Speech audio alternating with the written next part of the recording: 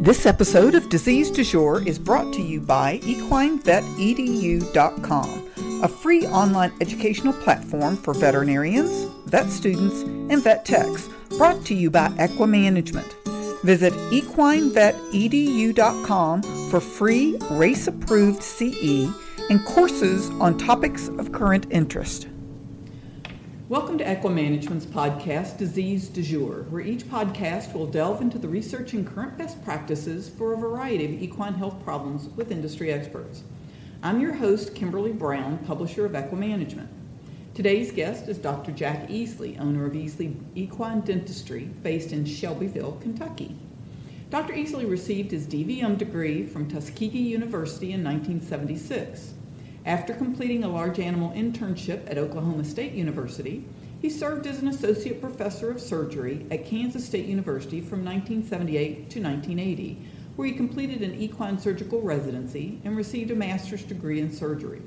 It was at KSU, under the direction of Dr. Gene Schneider, that Dr. Easley's interest in equine dentistry began to bloom. Dr. Easley served as the first equine surgeon for the newly established Virginia Polytechnic Institute, Virginia Maryland College of Veterinary Medicine, as an associate professor of surgery from 1980 to 1982. Then in 1982, Dr. Easley was certified as a diplomate for the American Board of Veterinary Practitioners in Equine and was recertified in 1992, 2002, and 2011. In 1982, Dr. Easley and his wife Sydney returned to their childhood home with their 3 children to establish a private equine veterinary practice as the next step in his career. Dr. Easley is an active member in the American Association of Equine Practitioners, and he's a member of the American Veterinary Dental Society, International College of Equine Veterinary, and you're going to have to say this for me, Dr. Easley, Odontology, American Veterinary Medical Association, Kentucky Veterinary Medical Association, Kentucky Association of Equine Practitioners, Kentucky Veterinary Medical Association, and the Equine Dental Vets, an Australian association that's got worldwide educational opportunities. For more than 30 years, Dr. Easley has globally promoted, lectured, and written about equine veterinary dentistry. He was the co-editor and a major contributor to Equine Dentistry, the book that was published in 1999, and has been printed since then in Spanish and German, and he's participated in more recent editions of that book. The Veterinary Clinics of North America released an Advanced Equine Dentistry edition in the fall of 2013 with Dr. Easley serving as guest editor and contributor. Dr. Easley has strived for more than 20 years to create a specialty board for equine dentistry, and in 2013, he and 18 colleagues from around the world passed the first boards given to the 24 veterinarians. He received diplomate status in the spring of 2014 when the American Veterinary Dental College Equine Specialty was formally recognized by the American College of Veterinary Dentistry and the AVMA. So thank you, Dr. Easley, for joining us today on Disease Du Jour to talk about equine dentistry. I'm glad to be here. So let's first just jump in and talk about how much has equine dentistry changed since you first became interested in it? Equine dentistry has changed dramatically especially the last 25 years. It seems like for the first several thousand years of equine dentistry, because recent archaeological digs have actually shown that dentistry was practiced in the Far East as early as 1500 BC.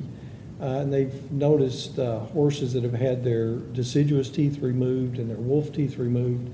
And so it's been around about as long as horses have been bitted.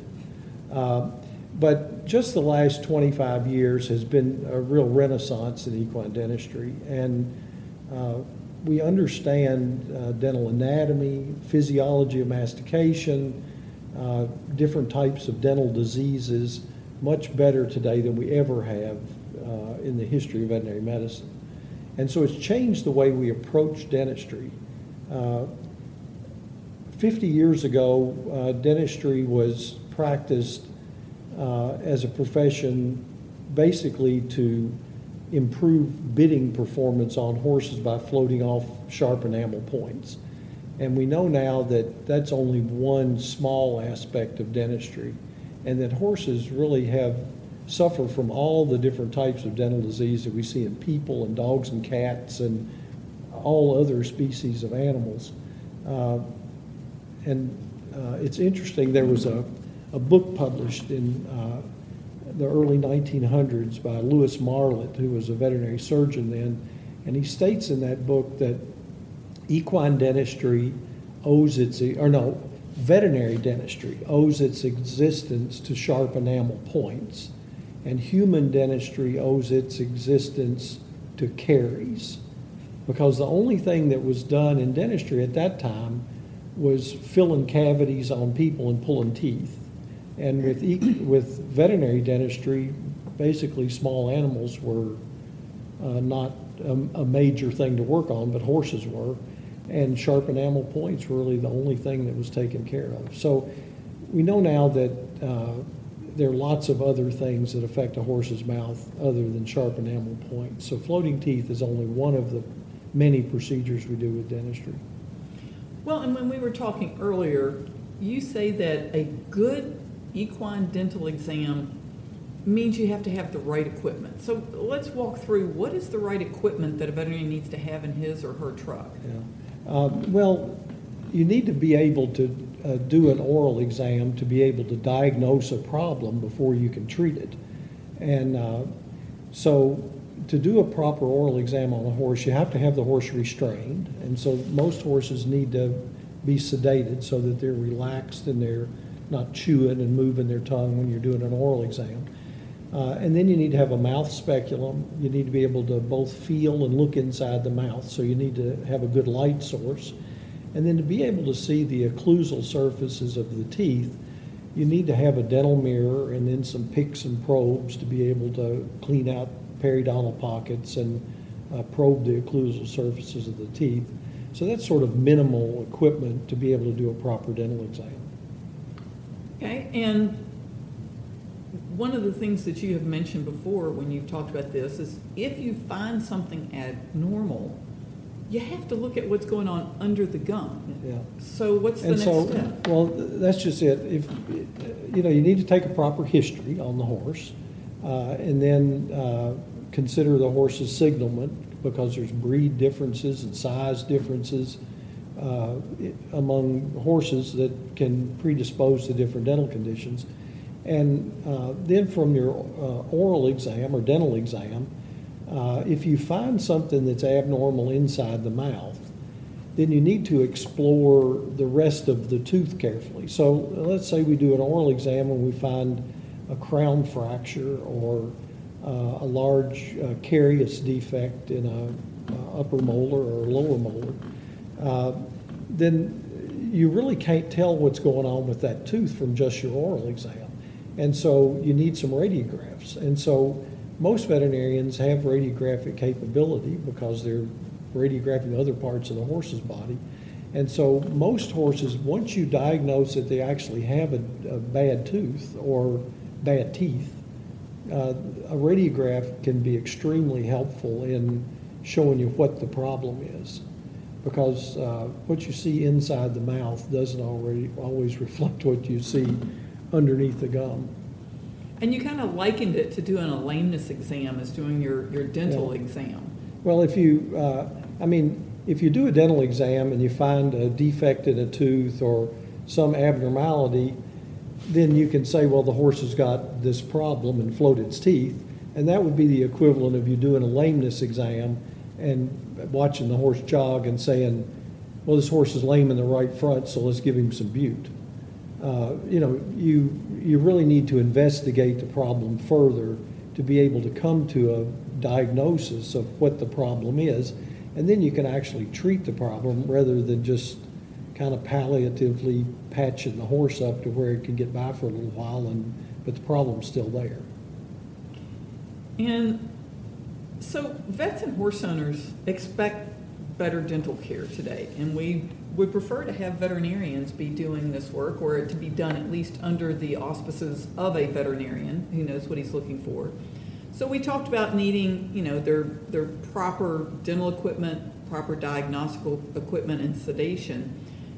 How do you think that veterinarians are doing today on getting this equipment and having it ready and knowing how to use it? And what would you suggest to educate them? Well, I think that veterinarians are doing a much better job today than they've ever done before. And that has started with efforts of the AAEP to get in the veterinary schools and start training both students as well as faculty members about the importance of dentistry and how to properly do a dental exam, and then how to use advanced imaging techniques, radiographs, and then now CT and other things to come to a diagnosis. And so I think the level of training for veterinary students and continuing education programs for veterinarians has improved tremendously in the last, especially the last 20 years. So veterinarians are better trained in dentistry than they've ever been, but there's still so much knowledge out there that with all the other things that veterinarians have to do, it's hard to really be really good at doing everything. So dentistry is something that you have to have both a knowledge about, but you also have to have some interest in it. And, you know, all veterinarians don't have interest in doing reproductive work. Some veterinarians love reproductive work. Other veterinarians would rather look at a lame horse. And it's the same way with dentistry. There's some veterinarians that are not interested in doing dentistry, and they should pass that work on to somebody that is. But every veterinarian needs to have a basic understanding of dental problems in the horse and realize that there is more to dentistry than just floating teeth. And I think that's one of the drawbacks of having non-veterinarians performing dentistry unsupervised by veterinarians, because it gives horse owners the impression that if somebody's floated my horse's teeth, then my horse's teeth must be good, and that they've done a good oral exam, and that if there was some pathology in the mouth, they would have picked it up when they floated the teeth, and that's not really the case. I mean, you can float horses' teeth all day and never diagnose a dental problem because you never really look in the mouth. And so, you know, I see horses at least one a week that's just recently had their teeth floated, or maybe had their teeth floated 2 or 3 times by several different people, and they've got a fractured tooth or an abscess tooth or even a dental tumor that has gone undetected because nobody did a close exam. And the veterinarian is the person that's trained and qualified and has the right sedation and equipment to do that. And they're the people that should take the responsibility for caring for horses' dental needs. And if they use a technician to do some of the floating work, or they should do that with those people under their supervision, where they're overseeing their work and understand what they're doing, not just sending them out to do the work on their own. And, you know, one of the things that you have said before is you can't treat most dental disease with a float. Right. So what are some of the common dental diseases that veterinarians should be aware of and maybe should add to their list of, hey, I need to know a little more about this? Well, there are most horses that actually have sore teeth or a dental problem truly have a bad tooth. They don't just have sharp enamel points in their mouth. And so to diagnose a bad tooth or bad teeth, you do need to do a detailed exam.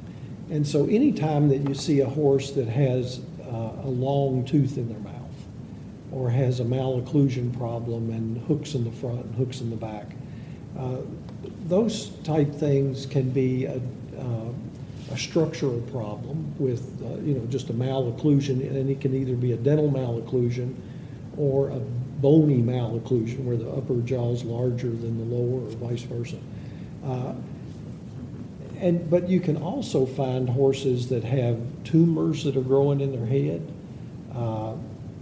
diseased teeth, abscesses in their jaws, secondary sinus disease, problems with temporomandibular joints, or other structures in the jaw bones that are causing secondary issues.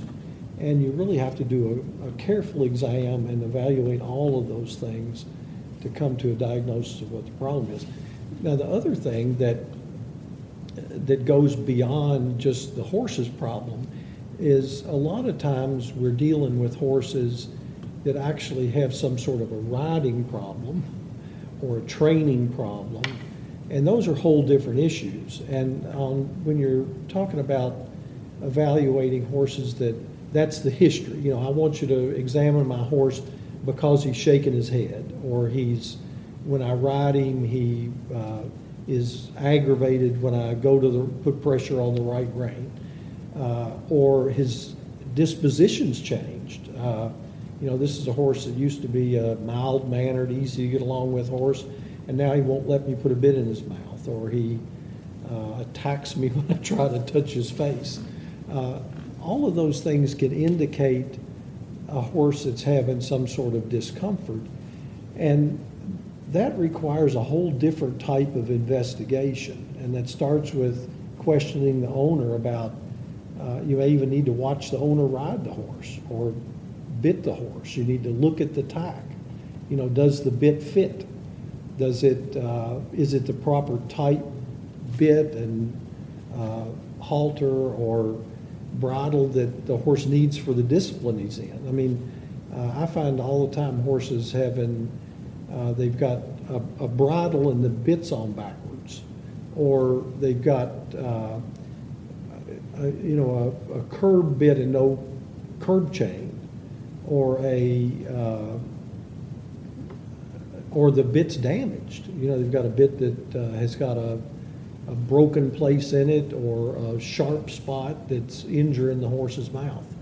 And then we also find horses that have conditions that cause head pain that are related to head shaking conditions and riding problems, that the horse may have a dental problem, but the dental problem is not necessarily, it's secondary to this other problem. And you'll find that with horses that have hyoid bone issues, where they have osteoarthropathy of the hyoid bone or fractured hyoid bone, and they'll start to masticate differently, and so that'll cause them to wear their teeth at a different kind of angle. But floating the teeth isn't going to fix the problem. It's a secondary neurological and pain problem that's causing the horse to chew that way. You find horses that can have what's called trigeminal neuropathy, which is a sensitivity in the trigeminal nerve. And that nerve gives off three branches. One goes to the eye, one goes to the upper jaw, and one goes to the lower jaw. And so horses that have head shaking secondary to that can be caused from a dental problem, but it can be caused from lots of other problems too. And so you have to be able to differentiate which problem you're looking at. And often we'll find a horse that will have a dental issue, and he has trigeminal neuropathy, but the dental issue is not related to it. You know, it's just a secondary finding. So it can be confusing sometimes, and you have to be a really astute diagnostician to figure out a lot of those problems. And again, those horses can have sharp enamel points and have a bitting issue, but it doesn't mean that the sharp enamel points are causing the bitting issue. So there's lots of other things that affect the horse's comfort in his head. An interesting condition that's just recently been described in the last 10 years in the veterinary literature affects old horses. There's more geriatrics around today than ever before, and there's a condition that affects their incisor teeth that is called equine odontoclastic tooth resorption with hypercementosis, big long name, EOTRH. And this is a condition that can affect both the incisor teeth as well as the cheek teeth. And resorptive lesions they affect the reserve crown and root of the tooth. and it's an internal resorption of the tooth. And we don't really know what causes it, but we'll occasionally see it in a horse as young as 11 or 12, just the beginnings of it. But once you get into horses that are in their 20s, the incidence and the severity of this problem becomes more severe. And with some horses, they can have really severe decay inside their teeth, but their mouth and gums look very healthy. And so you have to have a radiograph to diagnose it. And some of those horses are not painful. It doesn't seem to bother them clinically at all. And then you have other horses that are extremely painful from this condition. Will have pustules in their gums, and they'll have black kind of carious lesions in the crowns of their teeth. And sometimes you'll first get called out to look at them because they have a broken incisor tooth. And then you x-ray their teeth and all their incisors are bad. And those horses, it can be a diagnostic challenge to figure out exactly what's going on with some of them. And the pain is difficult to evaluate in horses. You know, there's a website that you can get on, Equine Pain Face, where they've tried to describe different horses' expressions and the way they hold their ears and the tightness of their cheeks, and to get some kind of idea about whether horses are painful or not. It's a condition that usually affects older horses. It tends to be progressive. So once you diagnose it, if you follow up and radiograph this horse every year, every 2 or 3 years, you can see the progression of the disease. Some horses are extremely painful with this problem, and pain is a difficult thing to evaluate.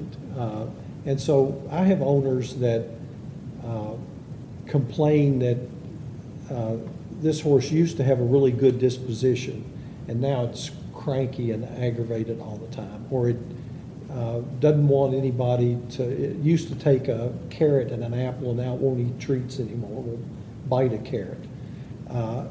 We used to be able to bit it, and it would hold its head down to get the bit put in, and now it's raising its head up, and it's acting like it's uncomfortable when the bit hits its front teeth. So those are all indications that the horse is having some discomfort. And then when you do an oral exam on these horses, you may see really severe dental disease, or you may just see one pustule in the gum. And then you radiograph them, and the radiographs, the teeth are just, some of them are just terrible. And so that's another condition that, you know, it's a disease that was not described until 2007. And then we've just now are getting to the point where we've got histopathology on it and follow-up on these cases. And so it's a disease that we're seeing more often, but we're only seeing it and diagnosing it more often because we understand that it is a disease. And we're doing better oral exams, and we have radiographs, because it's a disease that really you can't diagnose from just looking at the teeth. All of the disease portion of the tooth is under the gum, and so you really need a radiograph to diagnose it. So I get asked all the time, do you think this is a new disease that we've never seen before? And it's not. It's a disease we've always seen before. But until we got digital radiographs, people didn't commonly radiograph the incisors on horses because you had to go out in the field, sedate the horse, take the radiograph, the horse is moving half the time, go back to the clinic, develop the radiographs, and you really couldn't tell anything about them anyway. But I've seen cases of this and have radiographs from 30 years ago and 40 years ago with horses with this condition, but we really didn't understand what we were looking at. We thought it was maybe a tumor, or we just didn't understand, and we would see it in the upper jaw, and then you'd x-ray the lower jaw and it would be there. And we thought, well, this can't be cancer because it wouldn't spread from the upper jaw to the lower jaw. So we went for years not having any idea about what we were seeing or how to manage it until we started getting some histopath on some of these teeth and started looking at them closely. And then once we got the diagnosis made, and then we understand this condition because we see resorptive lesions in other species of animals. It's very common in cats. And the problem we're facing now is we don't have a good treatment for it other than extracting teeth, because there is nothing that, I mean, people have looked at hormone imbalances, mineral imbalances, Cushing's disease. They've people that have used OSPHOS to treat it with. There all kinds of different antibiotics, and nothing seems to change the progression of the disease. But once you remove the diseased teeth, the jawbones get healthy, the gums get healthy, the horses get happy. And so it's a disease that we know we can take the pain away from the horse by getting rid of the diseased teeth, but it would be lovely if we could come up with a way, if you diagnose it in an 11-year-old horse and you know it's progressive, to stop the progression of the problem, and we haven't reached that point yet. Well, speaking of older horses, I know we did a survey last year, and every single person who answered the survey said they had at least one horse over 15. Yeah. And, you know, there's been research that's shown, you know, better veterinary care has helped horses live longer, but a lot of that's due to dentistry and what we've learned. So as veterinarians, you know that you're going to run into clients who have older horses. That's a fact of life.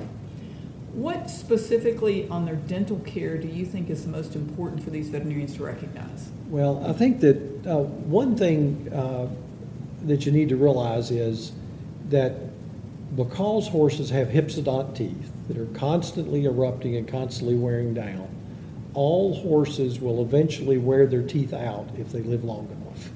I mean, it's just a truth. And so, and the teeth, as they wear the teeth down toward the roots, there's less and less enamel in the tooth. And the enamel is the hard part, and it's also the part that gets sharp edges on it that allow a horse to chop up hay and forage.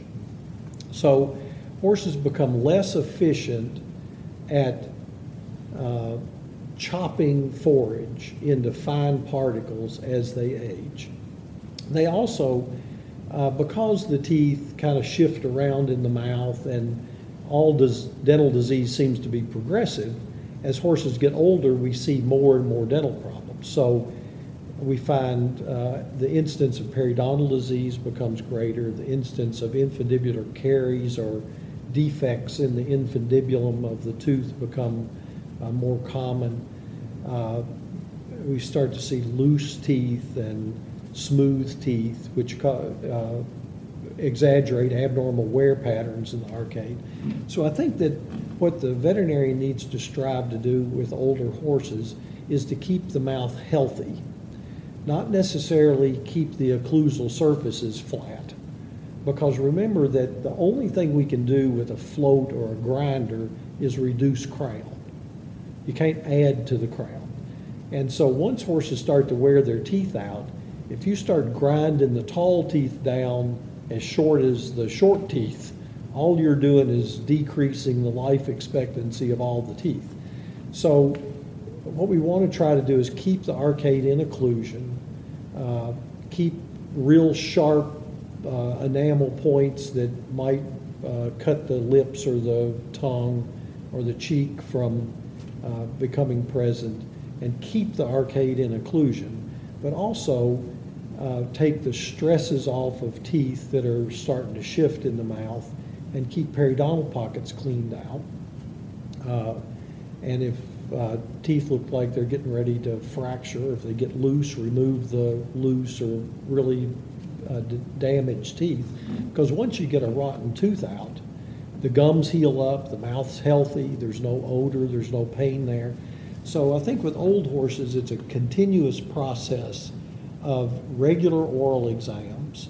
Quite often there's no floating that needs to be done, or maybe there's one point that needs to be taken down in the mouth. And But you need to check all the gums around the teeth. You need to check the teeth for stability to make sure that there's no loose teeth, and take care of those problems as they come up. Then the other big thing that because horses become less efficient with grinding forage as they get to be older, you have to adjust their diet. And so old horses tend to quid feed or make kind of feed balls in their mouth where they're not chopping the forage up real fine, they're just kind of mashing it and twirling it around in their mouth and making these little cigars that they drop out.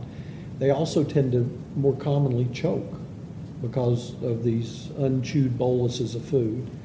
And so they finally reach a point where you start needing to feed them some pre-chewed food.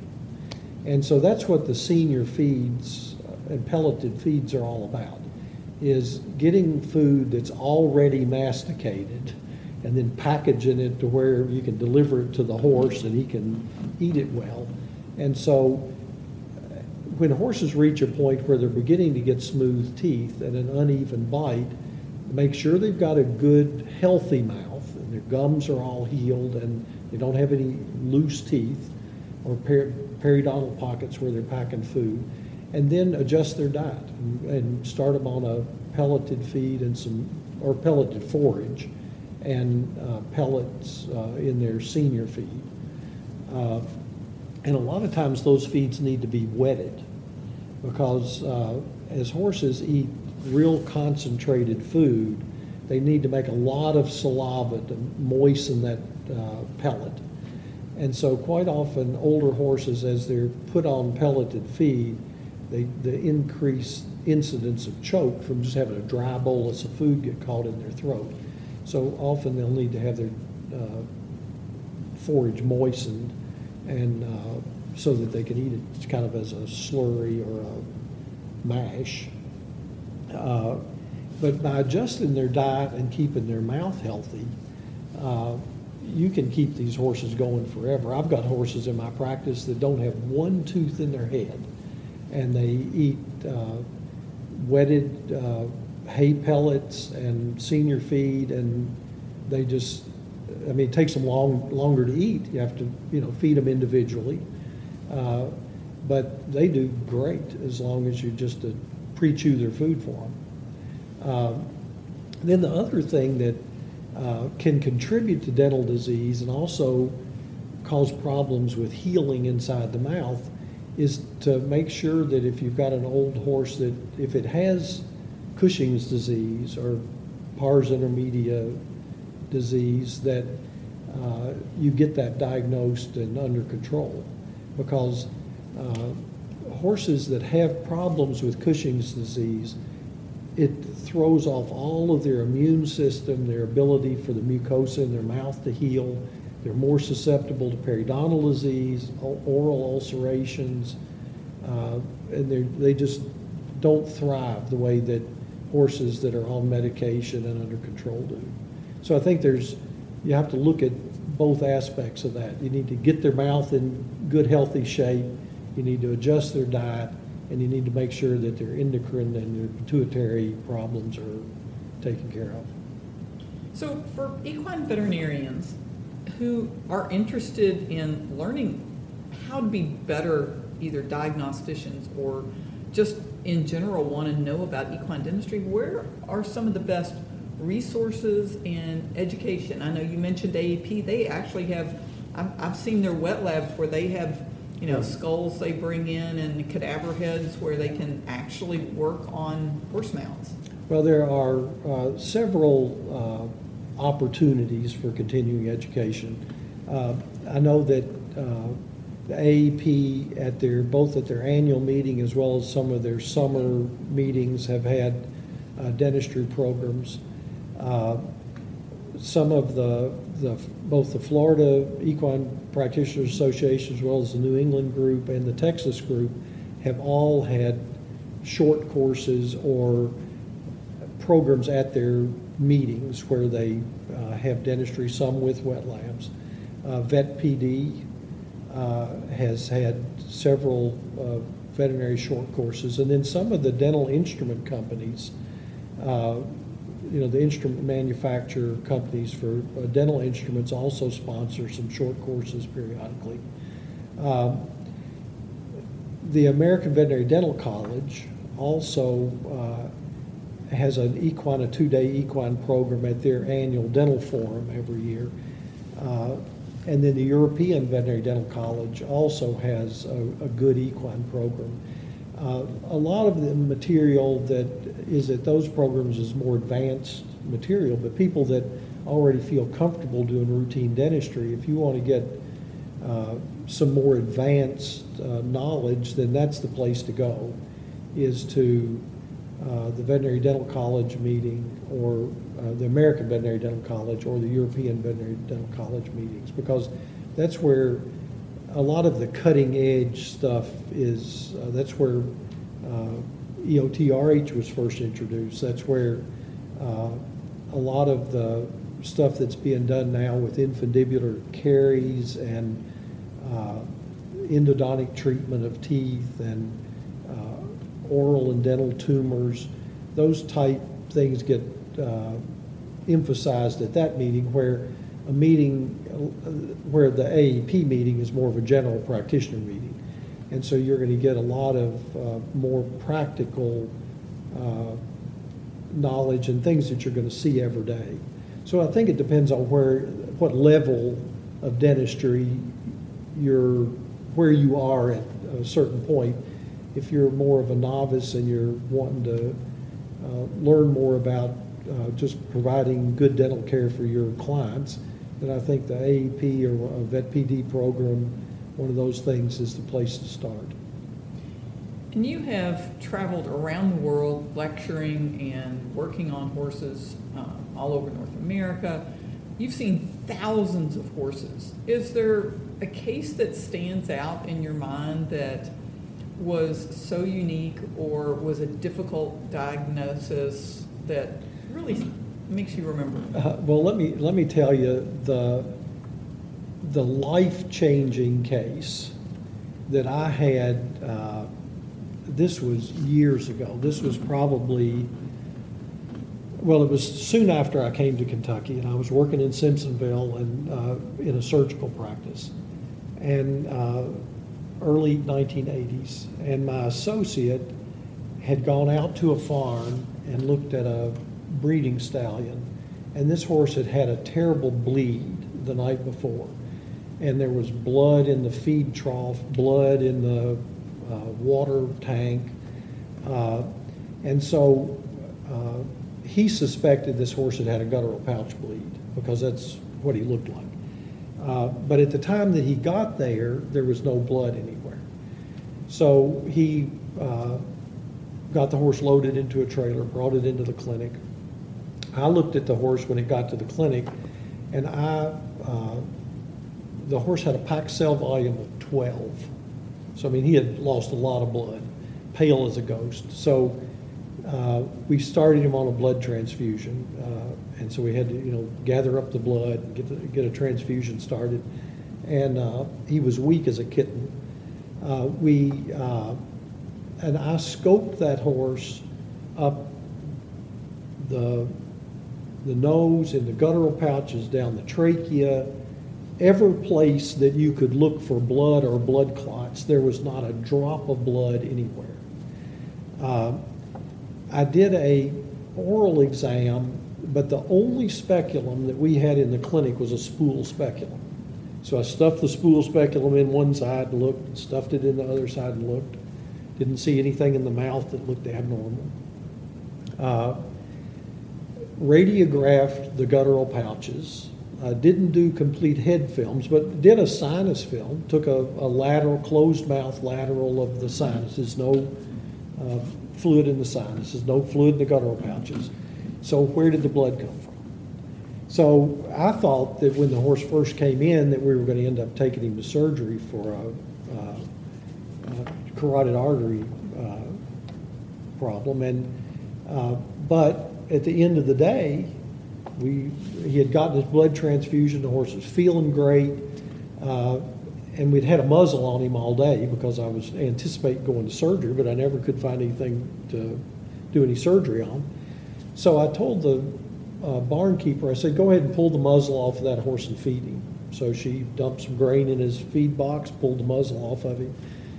5 minutes later, she comes running into the clinic. This horse is down in the stall, he's bleeding, and he was laying in the stall in a puddle of blood, and he bled to death right in front of me. So I posted that horse, and that horse had 2 back hooks on his lower 11s or lower back molars that were about 1.5 inches long on both sides, and they had cut the palatine artery in the upper jaw.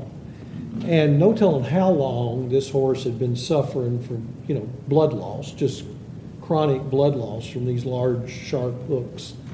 But I had missed the diagnosis on that simply because I didn't do a good oral exam.